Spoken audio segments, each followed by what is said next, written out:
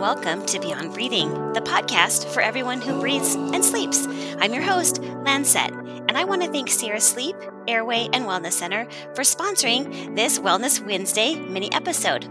Today's topic, sleep divorce. What is it, and what are the pros and cons? By now, we all know that sleep is essential for our physical and mental well-being. Yet for many couples, sharing a bed can become a battleground when one partner suffers from snoring or sleep apnea. A recent survey showed that 1 out of every 4 couples would rather sleep separately, and some marriages even end due to loud snoring and restless sleep.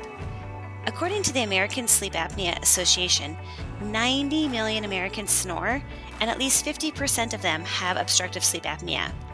Both of these conditions are serious health issues and require treatment. But the fact is, if you or your partner snore, it's harmful to both people in the relationship. Sleep disorders, like sleep apnea and snoring, not only disrupt the affected individual's rest and health, but can also disturb their partner's sleep, leading to frustration, resentment, and even strained relationships. In such cases, the concept of sleep divorce emerges as a practical solution where partners choose to start sleeping in separate beds or even separate bedrooms, offering both partners the opportunity to reclaim their sleep quality and preserve their bond without compromising their health. Snoring and sleep apnea are common sleep disorders characterized by disruptions in breathing during sleep. This cuts off the oxygen to the body, including the heart and the brain. When oxygen is cut off, the result is loud snoring, gasping, or choking sounds. While these conditions can have serious health implications for the affected individual, they also pose challenges for their partner who may struggle to sleep through the night due to the noise, interruptions, fragmented sleep, and even anxiety and stress over their partner's poor health. The consequences of disrupted sleep extend beyond mere annoyance. They can lead to chronic sleep deprivation, daytime fatigue, irritability, and even exacerbate existing health conditions.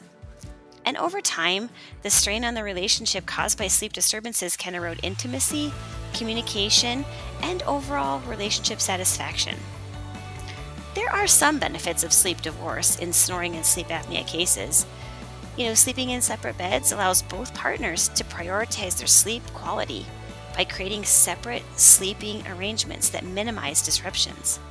By sleeping apart, individuals can enjoy uninterrupted rest, leading to increased energy levels, improved mood, and better overall health. Sleep divorce can alleviate feelings of resentment and frustration that may arise when one partner's sleep disturbances affect the others. Contrary to common misconceptions, sleep divorce does not signify a lack of intimacy in a relationship.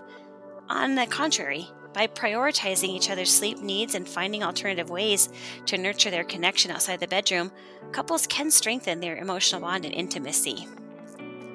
While sleep divorce can offer relief from the challenges posed by snoring and sleep apnea, it's crucial for couples to approach this decision with empathy, communication, and a shared commitment to their relationship.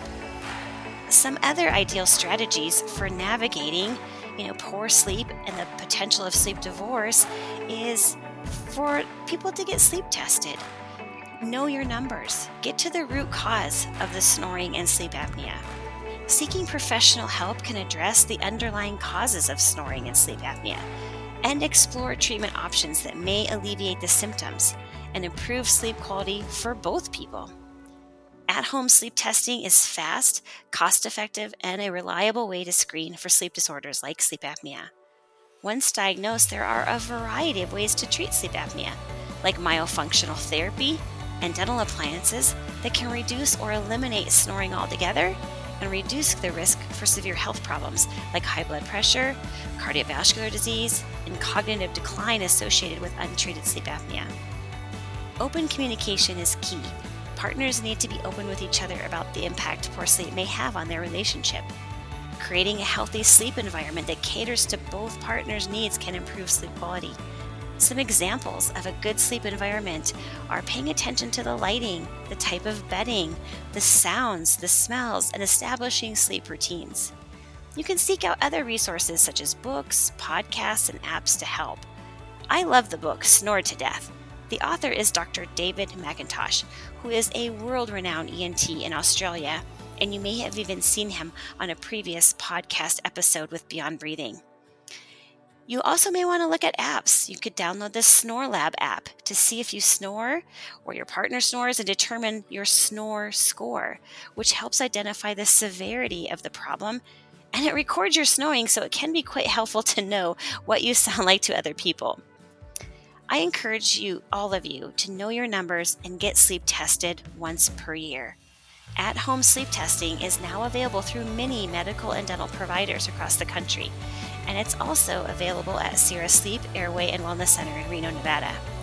Getting to the root cause of pauses in breathing and cutting off oxygen to the body can help foster a healthier, stronger, and more resilient relationship, and better health outcomes for both partners. Join me on the next Wellness Wednesday mini episode when I will be discussing there's an app for that.